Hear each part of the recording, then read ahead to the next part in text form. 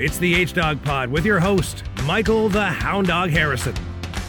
Hey, welcome to episode 20, the Barry Sanders edition of the podcast. This guy was an absolute weapon for the Detroit Lions in the 90s. When he retired, he had the third most rushing yards in NFL history, leading the league in rushing a whopping 4 times. Unfortunately, he abruptly hung up the cleats after 10 seasons when he was miserable playing. I don't blame him. Miserable playing for the horrific Detroit Lions. He requested a trade. They denied that request, so he just finished his career. What an absolute butron Barry Sanders was for sure. By the way, Steve Dominy, who was on episode 18, asked what I will do when with the athlete numbers bit every episode once I get to episode 100. Well, who the hell knows? I have no idea. But let's just get there. Only just 80 left to go, of course, on that one, which means it's the second milestone episode. That now that we've reached 20 episodes, and just like when it was on episode 10, it still doesn't matter. Milestones are pointless, and they serve no purpose at all. They're just a nice round number. So no celebrations will be happening for this episode of the H-Dog Pod. I will celebrate, however, having on my next guest for the podcast. Myself and my two buddies, Two Mom and Scully, had her on 4 times on my previous pod, the Going for Broke podcast, and it's the first time I'm getting her on this one. So without further ado, let's get cracking. Okay, now welcome on Katie Caldwell, who I worked with at TSN on That's Hockey Tonight. She was also with the NHL Network at Sirius XM Radio and worked for the Nashville Predators organization. In addition, Katie has hosted Puck Talks Live. Welcome to the H-Dog Pod, Katie. You didn't want to include that I'm one of your dearest friends, Hound Dog? Get real. Oh, damn. I think I slipped. I dropped the ball on that one, eh? I you buried the lead, man. I apologize profusely on that. So I mentioned all those cool places you worked. Let's dive right into it. Talk about your interesting career path. Oh, we're getting into it. Right into it. Into the nitty-gritty. Okay. Let's go. So I started interning at TSN when we had the absolute pleasure of meeting while I was still in school. And from there, that's when I went to Sirius XM. And my time there was pretty short because I actually found out I was sick the day after I started. Oh, geez. That's brutal. Yeah, I know the timing of that is super crazy, but it kind of ties in with everything because there's a distinct gap of when I just wasn't really doing anything. So yeah, I loved it there. And then I moved down to Nashville from there. And then I was gently deported, as I like to say, back to Canada because it sounds a little cuter than my visa expired. But yeah, and then I came back to Canada and I had a pretty wicked setup because I came back to my little hometown just I had nowhere else to go. It was kind of a weird visa situation where the Preds were trying to hire me full time and we were trying to get the visa paperwork to go through. And it was a bit of a nightmare. Just anybody who's dealt with visa things, it's not the easiest thing in the world. Imagine, yeah. Ugh. Yeah, any department outside of hockey ops is pretty hard to get a visa. So basically I left kicking and screaming and came back to my hometown thinking it was just going to be a temporary thing. And then I started the Puck Talks gig, which was amazing to be able to work from home and then travel. And you're from Kimberley, BC, correct?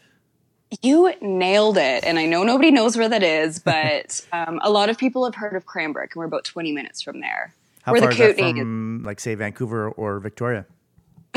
Like 10 hours. Oh, wow. Yeah. Yeah, so I'm in Southeast BC, so we are like 4 hours from Calgary. You said that you worked for the Nashville Predators organization. Tell me all about that. That seemed like the ultimate dream job. It was the absolute best thing I ever could have done. I don't really know what to say about it.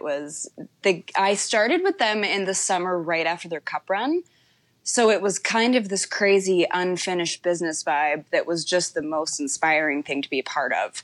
And it just doesn't hurt that the city is an 11 out of 10. Oh, it's so good. Like, yeah. The people there, the whole vibe of it, like a lot of people don't realize that it is just a big, small town, which is just outstanding. And if people actually leave Broadway, it's one of the best cities in the entire world. But people typically go there on a stag or stagette, and then they stay on Broadway the whole time. And I just want to shake you and go, no, East Nashville's so cool. I was there a couple of years ago for a party, a bachelor party, and oh yeah, I have no idea. I have no clue how I made it out alive from that. That was an absolute trip. It's insane. Like It's no insane. joke. The bars are ram-packed at 11 in the morning. Not in the evening. 11 in the morning, the bars on Fridays and Saturdays. Insane there. Oh, not just on weekends. There were days because I would usually take my lunch break around like 1 o'clock, and working in Bridgestone, we were right on Broadway. So I would go walk down Broadway and then sit like Steven Glansberg on the lawn and just right across from Nissan and just sit and hang and eat my lunch because it was just kind of away from the madness. But I was walking by all of these bars during the day and it was like, oh my God, it's taking every single ounce of strength to not go in there and party individually on all 3 floors of every bar because every bar has a separate live band. And so I was only on there on the weekend. Even during the weekdays, it's crazy there? Oh God, it's insane there all the time. Wow. All the time. Yeah. It's amazing. I love it. Yeah, I guess I didn't talk much about my Preds experience. It speaks for itself. That organization, I don't have enough good things to say. Like it was such a disappointing way to leave that none of us were really done with it. And it's so cool that they've made me feel like family since then. Like every time I go down to Nashville, I just seem to have an open press pass for Bridgestone and get to hang out with everybody, and it's all the same security guards and staff, and everybody is so nice and so welcoming, and it is just the most special place in my heart. That's awesome. So what exactly did you do for the Predators? So I was in broadcast, so I basically did everything in the department from like shooting, editing, interviews, just kind of all over just basically the low totem pole utility player that was just like wide-eyed and excited to be there. Of course, that's such a. Obviously, I didn't go to a Preds game when I was there, but just walking outside of that arena, it just looks amazing there. There's something different about it that I didn't realize until I moved there and spent some time with the team and really, really got to know the fan base.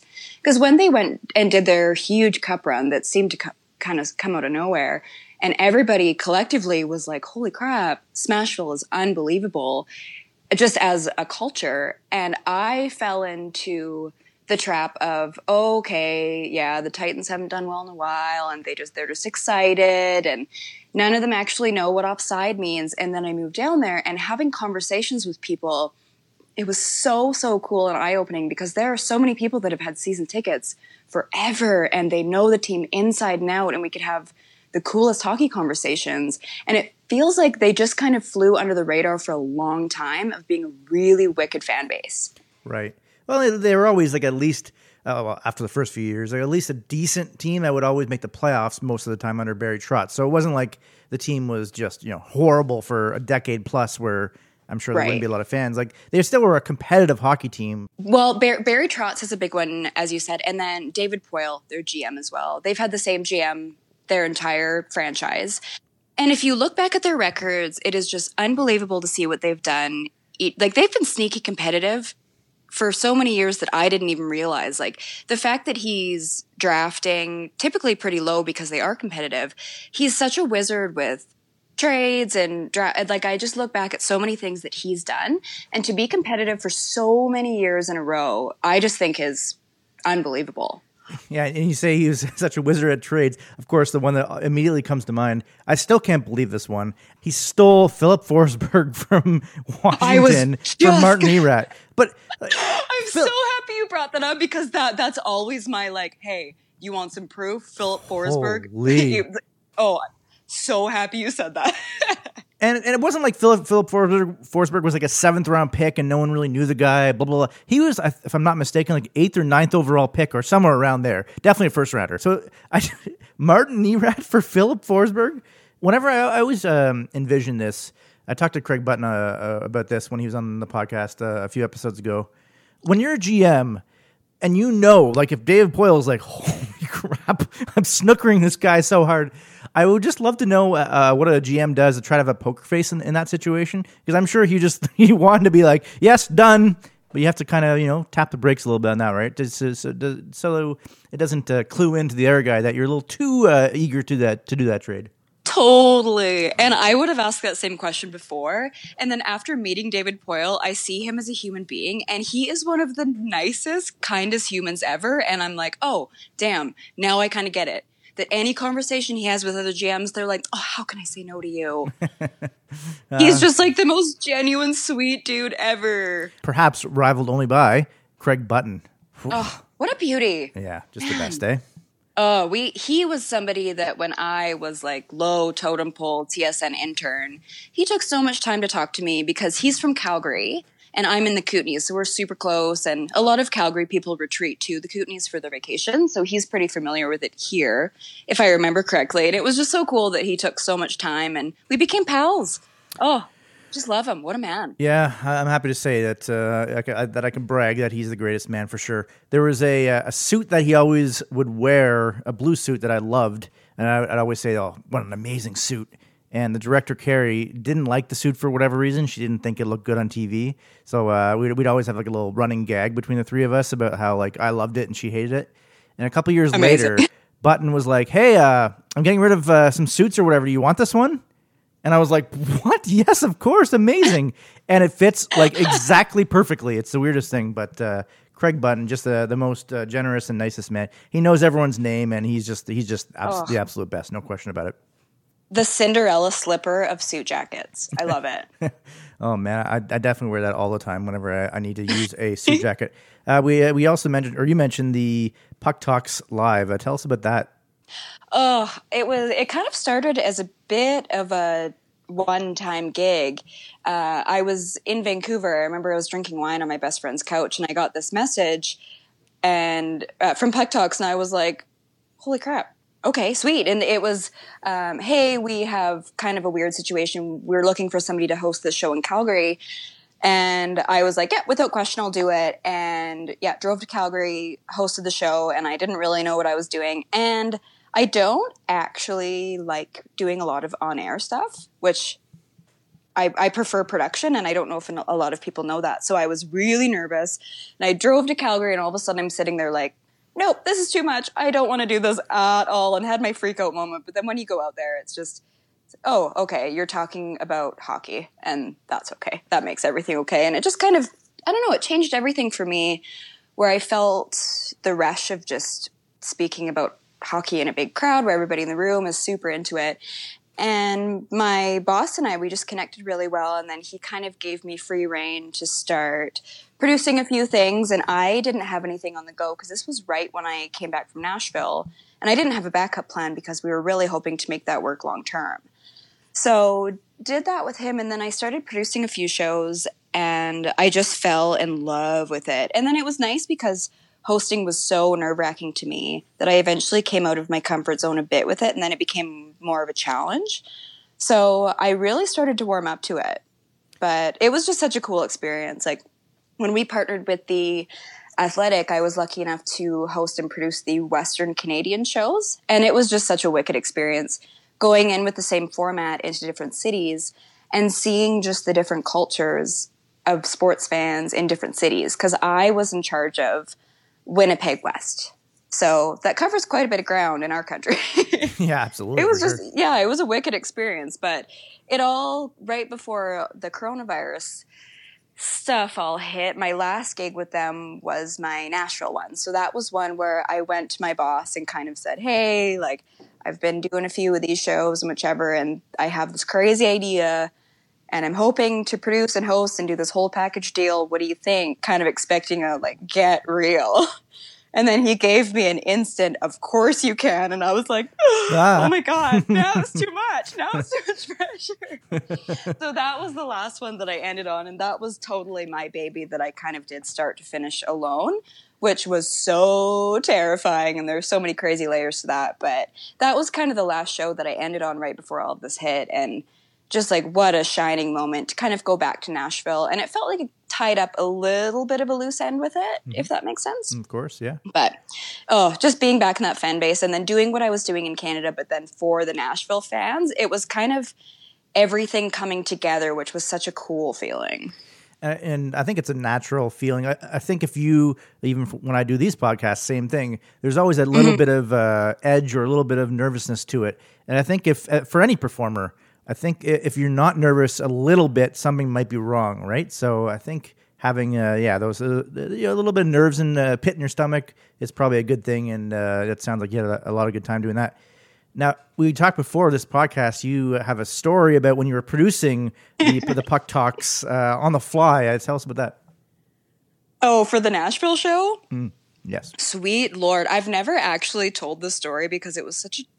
Oh, God. It was such traumatizing. Breaking news on the H-Dog Pod right here. Sorry. You heard it here first, folks. Well, oh my God. It was so traumatizing that I came home and I kind of just retreated into this little shell and didn't talk to anybody for about 2 weeks. But I started producing the show for October 3rd. And everything started coming together and I had my panelists and everything. Because a lot of the broadcast boys down there are former players. Chris Mason and Hal Gill are two of the biggest beauties in the entire world. So as soon as I started putting this together, I thought, I need Mason and Hal big time. So I go to them and start asking around. And a few of the Nashville people had seen what I was doing with Puck Talks, and they'd heard of it. And it was pretty cool because they were like, oh, we've been dying for this to come down here. And there's never been a show done outside of Canada. So I was kind of just like, yeah, screw it. Let me take on this huge, big project that turns out I was totally unprepared for. But it all started and I got everything together and I've booked the venue and I'm all excited and it's all coming together and I'm ready to announce. And then I see something and it's Preds and Pins. And as soon as I saw that, and it was for a book for the same day. And as soon as I saw that, my heart sank. Because I remember being in Nashville and the big event of the year was Preds and Pins and anyone was there. Oh, like no. I shot that event. So I'm kind of going around with my camera and chatting to people and I'm kind of having little moments of like, oh, like in sports, I feel like the ability to fanboy/girl goes away fairly quickly because you're like, oh, they're regular people. They're just really talented at this one thing. So I feel like I don't get as starstruck in the athlete world like I used to as a kid. But but wait, there's more. I'm standing there and I see Chris Kirkpatrick of NSYNC and I'm holding the camera and I'm like, if a member of NSYNC is here, oh my God, what is and it was like my whole world. It was like any sense of professionalism. I'm like, oh, like I melted into this fangirl of like grade 4 singing NSYNC in my room. But it was just like a holy crap. There are so many cool people in this room for this charity event, and it was so special. But then when I realized that event was on the same night, it was like, oh my God. I called my boss and right away I said, don't mean to be dramatic. The entire Nashville show has to be canceled. And he's like, okay, Katie, why? I'm like, and I tell him about Preds and Pins. So burnt it down, rebuilt it. And I said, okay, because there's kind of a specific formula that you pick a date. The team has to be there because you have a lot of the broadcast crew and then it needs to be on a certain night. Fans are usually busier on weekends. And there's a bit of a formula to it that I've learned. So we weren't able to do it again until December. Okay, it gives me much more time. And then the Western Canadian Athletic Tour came up. So while I was doing the tour on the road, I was trying to put together this Nashville show. And everything was great. Once again, everybody's in and everybody was being so amazing about it. And it just seems like one thing after another, it starts kind of falling apart again. And this person can't make it. And then it just turns into this big issue to a point where I'm getting on a plane and I'm freaking out and I'm like, I don't know what the hell I'm doing or why I'm doing this. And I had to fly straight to Nashville from Vancouver on the tail end of the athletic tour. So I've got this huge suitcase and I start feeling super sick and I'm like, there's no way this is happening. There's no way. And Vancouver for me, growing up in BC, I am a huge Canucks fan, and this was my first Canucks show in Vancouver, so it should have been super exciting, and it was, but I was so sick, and I'm trying to produce Nashville, and then the site's going down, and like every single thing that's going wrong is going wrong, and I have to do this Vancouver show, and I was so sick that I had to drink 3 glasses of wine and take cold medicine and just get through the show as much, like struggle through it. That ends, and I'm like, okay, I have 2 days, and then I have to fly to Nashville, and I'm getting sicker and sicker, and I'm like, there's no way this is happening right now. I've never been this sick in my whole life. So I fly down. I'm uncomfortable getting on the plane because I'm going to infect everyone around me. And I get down there, and I have 3 more days. So I'm like, I've got to be better by then. So I'm only getting sicker, and the morning of the show, I phoned my boss, Kevin, and I said, I don't want to be that guy. I understand that we're in this now. Like, my flights, everything's paid for. We've put in all of this time and all of this energy and resources into this huge show, the first one outside of Canada. And I phoned him the day of, and I said, I don't think I'm going to make it. And he's like, okay, is there any way? And I said, listen, I don't want to be making this phone call, but I was so sick. I was getting in and out of a scalding hot bath because I'm just trying everything. I've got medication. I'm drinking wine again. I'm just like, it's not going to happen. And finally, my call time is 4 for the venue, and it's 3:50, and I'm like, I need to get in an Uber. And I get in. I pounded on a bunch of makeup because I look like garbage, absolute garbage. I slam a glass of wine, which was going down like absolute razor blades, get to the venue. I feel like I'm like going in and out of consciousness because I'm like, yikes. No, this is not okay. All of my panelists start arriving, and I'm like, okay, yep, we're vibing. Take a shot because it's Tennessee. That's what you do. And all of a sudden I'm like, okay, I'm hopped up on so much cold medicine. I have a fever of 102. I'm 5 glasses of wine deep probably now. And we're getting everything all ready, and all of my panelists are amazing. I had all the big-time media members there, and we're all sitting having appies. And then the whole format of the show was we had a media panel for the first half, and then the second half we had Ryan Johansson, which was super sweet because he top line center A, but then B, he had just been suspended the game before. So right away I'm like, of course we add this to it because I've been advertising it with Joey in it. I'm like, great. So he's not going to be able to do the show because he's suspended, but then he was still doing it. So I'm like, yeah, let's go ahead with it. So he was supposed to, his call time was 8:45 and he goes on at 9. So everything was meticulously planned because I'm super type A. All of a sudden it's 10 to 7 and somebody walks up and I'm like, Kate, we're getting ready. We've got a bit of time. And somebody goes, hey, Kate, Ryan Johansson is here and he's looking for you. And I look at my watch and I look at them and I went, nope, no. He is way too early. And I understand athletes. Most of my time in Nashville is spent sitting in hallways with camera equipment waiting for athletes. That 90% of the time. Hurry up and wait, right? That's the TV way. Hurry up and wait. Totally. Yeah. And it's just the nature of it. They have their strict schedule and we just kind of work around it. So when I hear that he's there, I'm like, oh man, okay. And I'm kind of going through everything in my head and I'm like, okay, we'll figure this out. So I go up and I'm like, hey, Ryan, how's it going? You're a touch early there, bud. And he goes, oh, I was told I had to be there at this time. And then it was just a timing miscommunication. And then he goes, okay, only problem is I have to be gone by 8. And I said, so, bud, the show starts at 8 and then you go on at 9. And now I don't really know what to do. And he goes, well, I have to be gone by 8. So I'm like, okay. So I run over and he was so amazing to do this. I'm so grateful that he was a part of the show. He's a BC boy. He's such a beauty. It was just a total timing miscommunication. But all of a sudden I'm like, holy shit, what is going on? So I go over to all of our panelists and I'm like still sick as a dog. Like, no way this is happening. And I said, Kate, fellas, ladies, we have to recreate an entirely new show right now. Joey's going on right away and this and this and this. And this is what's going to happen. And the problem is Hal and Mace were at a different event that night and they were showing up late. So they were showing up right at their call time for them to be on with Joey. So, and I had all the questions planned for the media and then it was going to be the hockey boys and everything to a T was so organized. And then it was, Kate, we just have to recreate everything right now. So we went on and then Joey had to sit up on the stage for the first panel with me and then other media.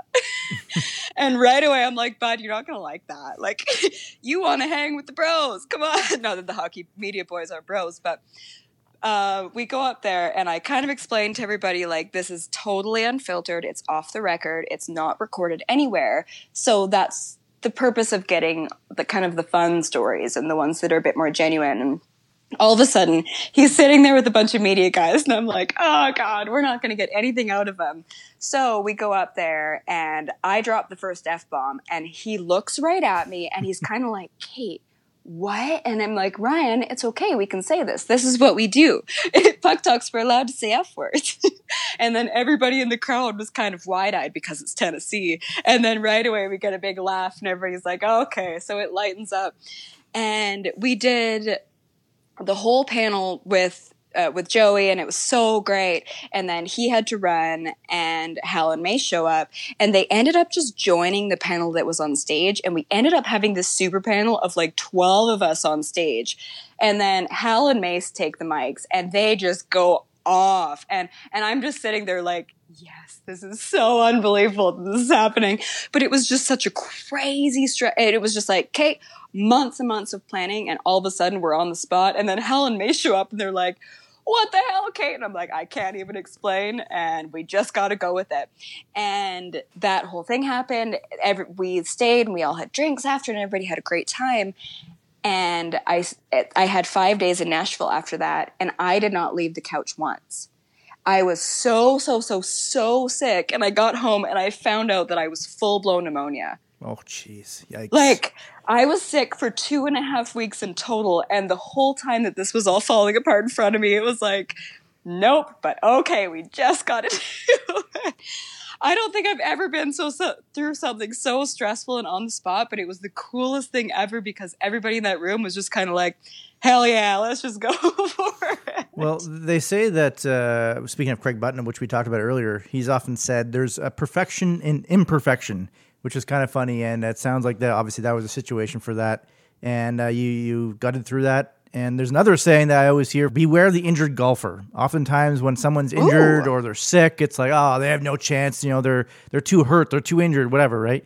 But oftentimes, that's when there's like lower expectations, and you're like, I don't know if I'll do well, and that's when you do your best stuff. So. Sounds like that was a pretty wild experience for you, for sure. Oh, it was so crazy. And I got home and I'm like, okay, I'm ready for a bit of a break. And then everything kind of starts going down. And I'm like, oh, I wasn't ready for this big of a break. Not like a global quarantine break. Of course, now that we have been quarantining, I'm sure you've been watching some different reality shows that we do love. I would be remiss to not discuss those. Too Hot to Handle. I watched that on Netflix. It took me like 2 days, 8 episodes. Like 40, that 45 long? Minutes. Well, I mean, it's 40, 45 minutes. I wanted to break it up a little bit, yeah. I'm assuming you've watched. What do you think about it?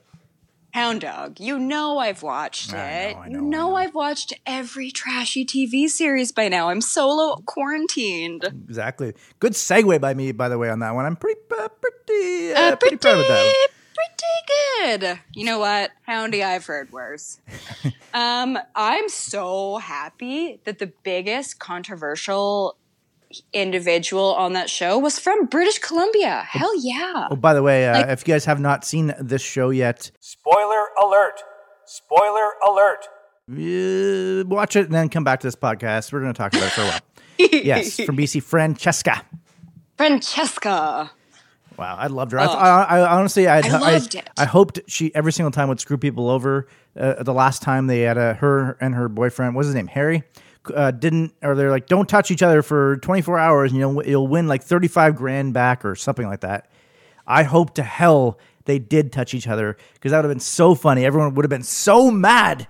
It would have been great, but sadly they follow the rules. Sad. What a beautiful concept for just a shady TV show. I love it. I love it. And I'm watching it all unfold, and it's like, what a masterpiece of trash. But like, because it's so interesting. It's a lot of just the human experience put onto an island. So for those who haven't watched the show, it's obviously unlike most reality shows where they're all making out and maybe having sex and all these different things right away. This show is if you make out or have any sexual touching or any of that stuff, you lose money. They could have won $100,000 at the start of the season. So if you do a kist would cost them $3,000. Going all the way, I think cost them, what was it, like 15 or something grand. So it was actually kind of interesting because it made them try to establish real connections with people as opposed to just immediately banging and then, oh, wait a minute, maybe we're not compatible. It was quite fascinating. I thought it was great.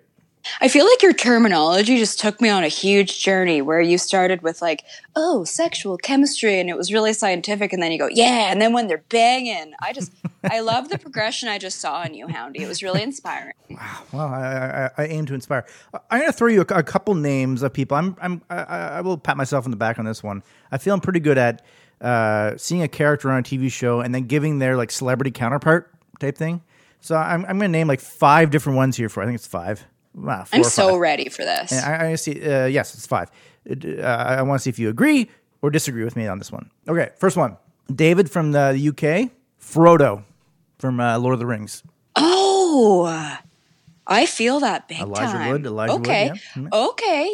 Yeah. Okay. Okay. I'm going to go with, we talked about Francesca. Francesca Kelly from The Bachelor this last season with Peter. Oh, not even a tiny bit. Ooh, interesting. Okay, well, I was 1-for-1 on that one. Maybe not after that. Okay, third one.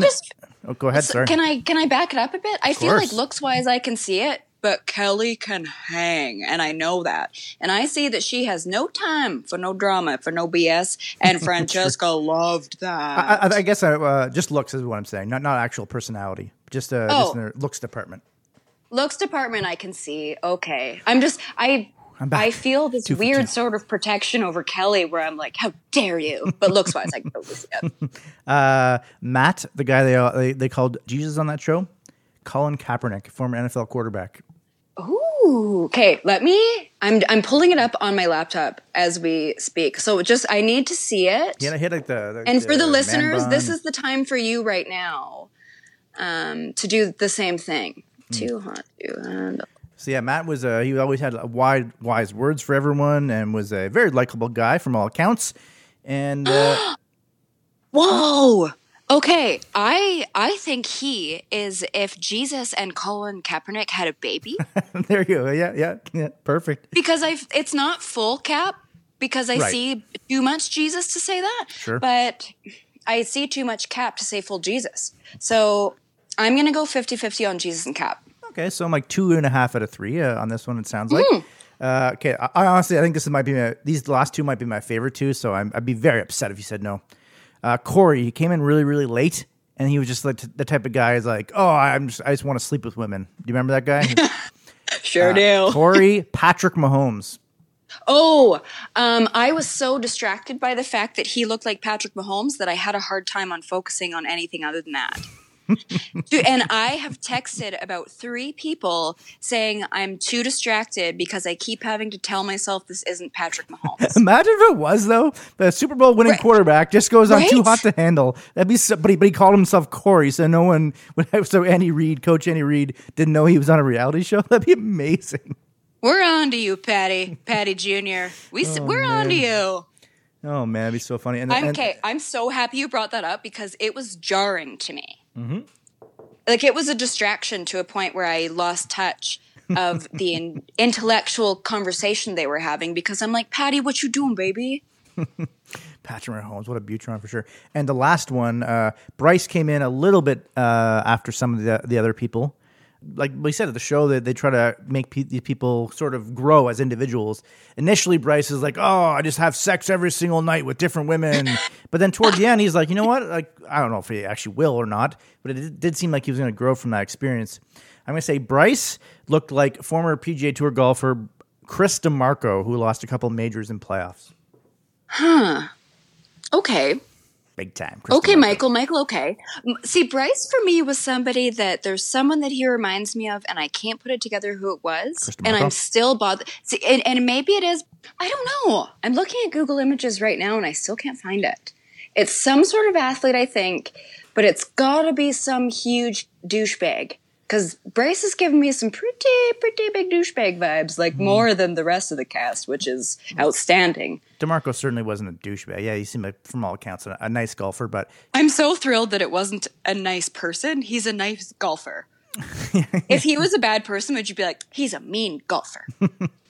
I always forget how big into golf you are. So I actually live in a big time golf destination. Shame on you. And I don't golf. Hound dog, doesn't that make it worse? Yeah, that's why I was shaming on you for sure. Yeah, I'm glad I'm shaming you. Hey. I'm going to pump your brakes right there because I do spend a lot of time on golf courses. I just drive the cart and I drink beer. Can I tell you one weird flex about a golfer? Of course. Do you remember Jared Dutois? He was the kid that went off. He led the Canadian Open 3 years ago after 54 holes, something like that. Yeah. So do you want to know a fun fact about that? I used to babysit.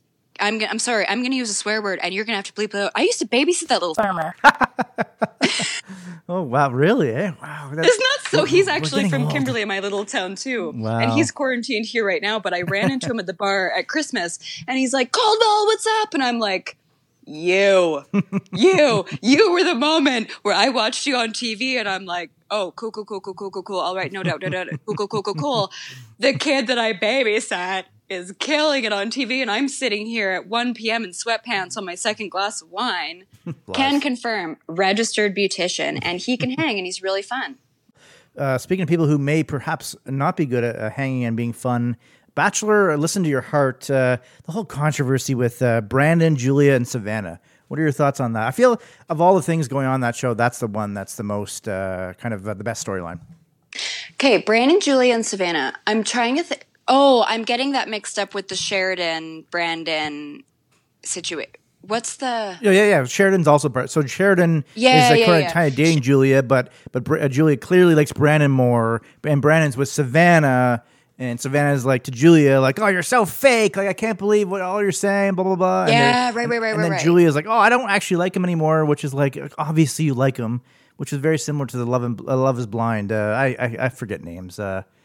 Love is Blind. I watched that show. I wasn't overly impressed, but there was another situation with that. What was her name? Sweet Lord. Jessica. Yes, mid-30s, yeah. And she loved the guy who went by his last name, Barnett.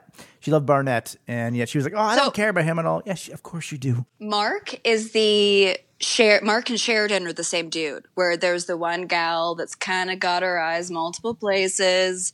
And I feel like Mark, that was the one that got kind of screwed over by Jessica in Love is Blind. That's the Sheridan. Sheridan is the Mark of Listen to Your Heart. That's good, yeah. And when I watch Sheridan, the amount of times I've been like, girl, I feel ya. Every time I've been friend zoned, and you don't even realize it's happening. I'm like, oh, they're not into it. It's so obvious. And I'm watching them, and I'm like, oh, I've been Sheridan so many times. Yeah, you feel for the fella. guy. Yeah, because he obviously really, really likes Julia, but you can just tell he's always the the backup plan for her. Which is, again, even though last episode she tried convincing everyone, oh no, like I love Sheridan, I don't really care about this guy Brandon anymore. Yes, you do. I guess Savannah saw through that, so she ripped her. It's funny because initially I'm like, oh, Savannah for sure is going to be the villain. Everyone's going to hate this girl. Yeah. But for the most part, of course, now there's some drama with her, but for the most part, it seems like most people actually like her, which is kind of a surprise. Yeah, that whole show was kind of interesting to me. I actually don't... The execution, I'm not completely sold on it because it's reality television, and reality television is just beautiful trash, and I love it. But I find that the concept of it, because like when I've been to concerts and I see people on stage, there is a really distinct chemistry, even if you're not together. But I've always wondered that when I watch concerts and people are singing at each other or with each other, and they're in separate relationships, I'm like, oh, girl, I would be threatened by this.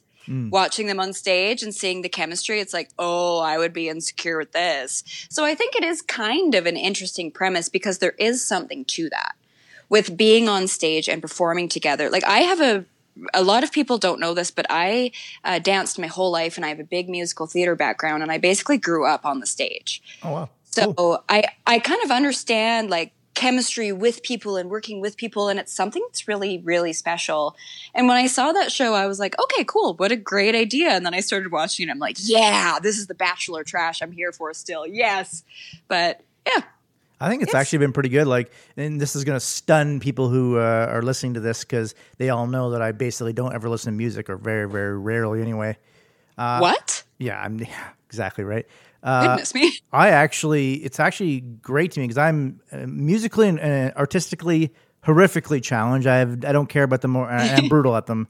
But I actually kind of love The Bachelor. This feels more organic and real to me. And I love them singing. I think they're really, really talented. I think it's really kind of neat. It is kind of a cool collaboration because all of these maniacs looking for love, you watch them sing and you're like, oh, you're amazing. You know, actually, I really find cool from that show, because they start off really, really, really quite rocky. Is Rudy? Yeah. Rudy, and I can't remember the guy's name, but the guy with the beard. But Rudy, Matt. Matt. Rudy is really, really talented. It's like, at least to me. I don't know anything about music, so maybe I'm wrong. But it seems to me like she's really, really good at singing, and it's like, that's kind of neat. I like that. I like seeing a different side of people. Totally. I'm growing as a human being or something, apparently. I don't know. Maybe Michael not. Harrison, I'm so proud of you for how much you've grown, even during the time of this podcast. Yeah, I've trying to better myself or something like that. I don't know. I really have no idea. But Katie, really happy that you were on the podcast here, and I hope now the weather is finally starting to get a little bit better here in Kimberley. You were able to go out and play some more bocce ball. Oh, I'm so happy / sad you brought that up because we do host the Canadian Bocce Championships. Bocce if ball? you've listened to me on the pod. Bocce Houndy, ball? I will fight you. I understand this is a global pandemic and we need to be leading with compassion right now, but this is really close to my heart, and I will F you up if you say bocce ball one more time. When you've competed in the Canadian Bocce Championships 10 years in a row, Houndy, maybe you can get fired up about it too, but until then, you can't. So call it bocce. Don't be a sociopath and call it bocce ball anymore, please. All right. Again, I'm saying I'm trying to grow. I'm not fully there, but I'm trying to. I'm attempting to go and grow and not be a sociopath. So, And I'm just here to aid your life growth. But bocce ball is.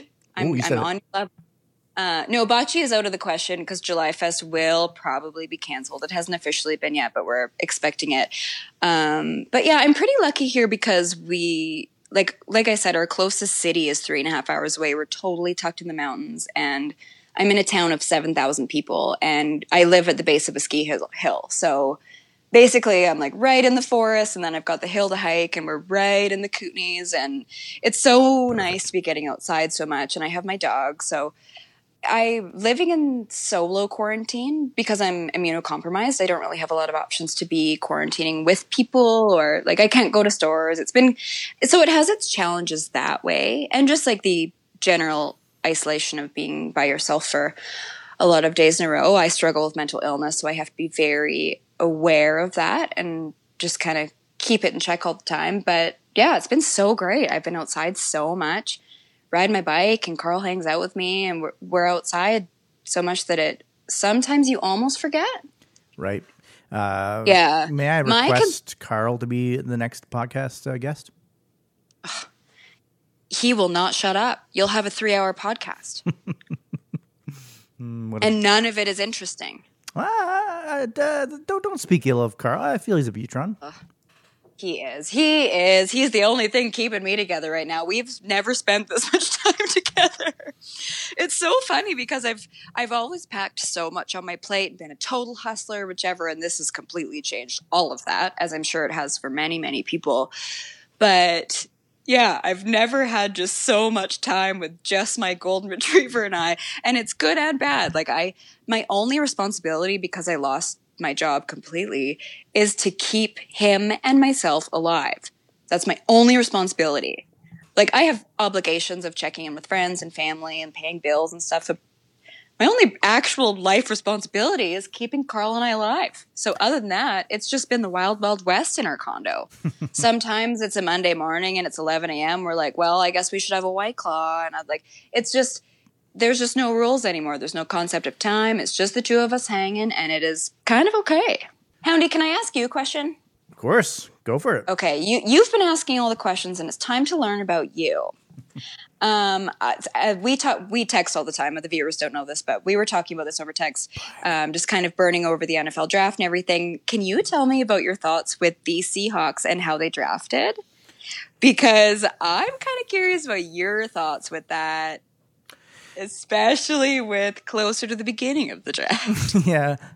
Perhaps I'm assuming you saw me on Instagram Live last week. I've been doing a Skull Dog every Friday at like 7 or 8 p.m. Eastern time with him. Oh, I didn't see that. I think that was I was doing something Thanks. on air for the draft that night, so I didn't see any other content. I appreciate you not seeing that. Get real. You didn't even tell me about it, and I had my own supper going on. You didn't tune into mine either. Fair enough. It did seem really weird, especially them drafting a linebacker in the first round. I didn't quite get it, but I do love the fact they went defense the first 2 picks, because that's the thing with Seattle last year. They had no business almost making it to the NFC title game. I love the team, of course. I've watched them forever. But they're Russell Wilson's incredible. Without Russell Wilson, they were a 4-win at best team, and the defense was really, really bad. So I love the fact they went linebacker with their first pick, defensive end, which they desperately needed with their second pick.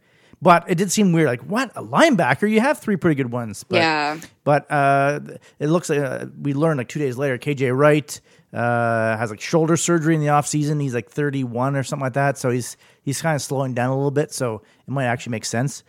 But I love the fact that, like, okay, we need to shore up the defense. That used to be the hallmark of the team, and get some blockers in front of Russell Wilson. And it's one of those deals, though. Whenever I see draft grades being thrown out by analysts, no one knows. No one has any clue. I remember Russell Wilson's draft year. Their first round pick was Bruce Irvin, a defensive end / linebacker, who everyone was like, oh, he was picked way too early. And he was a pretty damn good player for them. The second round was Bobby Wagner. Everyone's like, oh, this linebacker's not that great. He might actually be going to the Hall of Fame.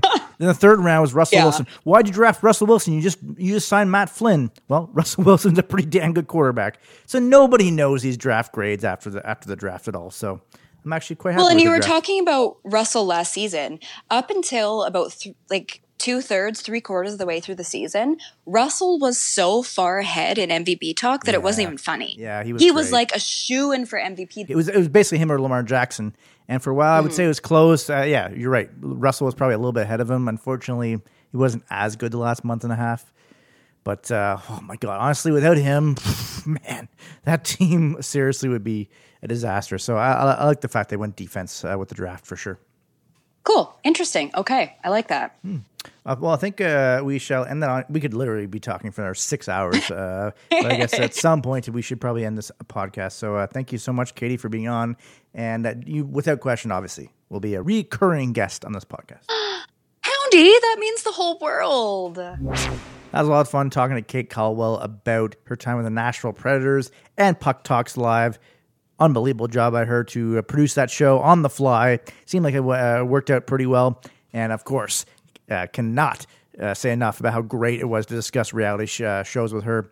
I love some of those trashy dating reality shows. They're so entertaining, especially Too Hot to Handle. Way, way, way better, in my opinion, than Love is Blind, which was what the episodes were too long. It was over an hour. The whole concept of the show after 2 episodes where they were talking to each other and they didn't actually get to see each other. So it was like kind of a cool concept. They were actually making real connections just by talking to each other. Then within 2 episodes, that was all over and they all saw each other. I didn't think that was as good, Love is Blind, but Too Hot to Handle, really, really funny. And it was really great to see some personal growth from some people because they weren't able to just immediately dive into having some fun with each other. So really enjoy that show without question, along with Bachelor, Listen to Your Heart. Thank you for listening to episode 20 of the H-Dog Pod. Bang. This has been the H-Dog Pod with host Michael the Hound Dog Harrison. Bang. Bang.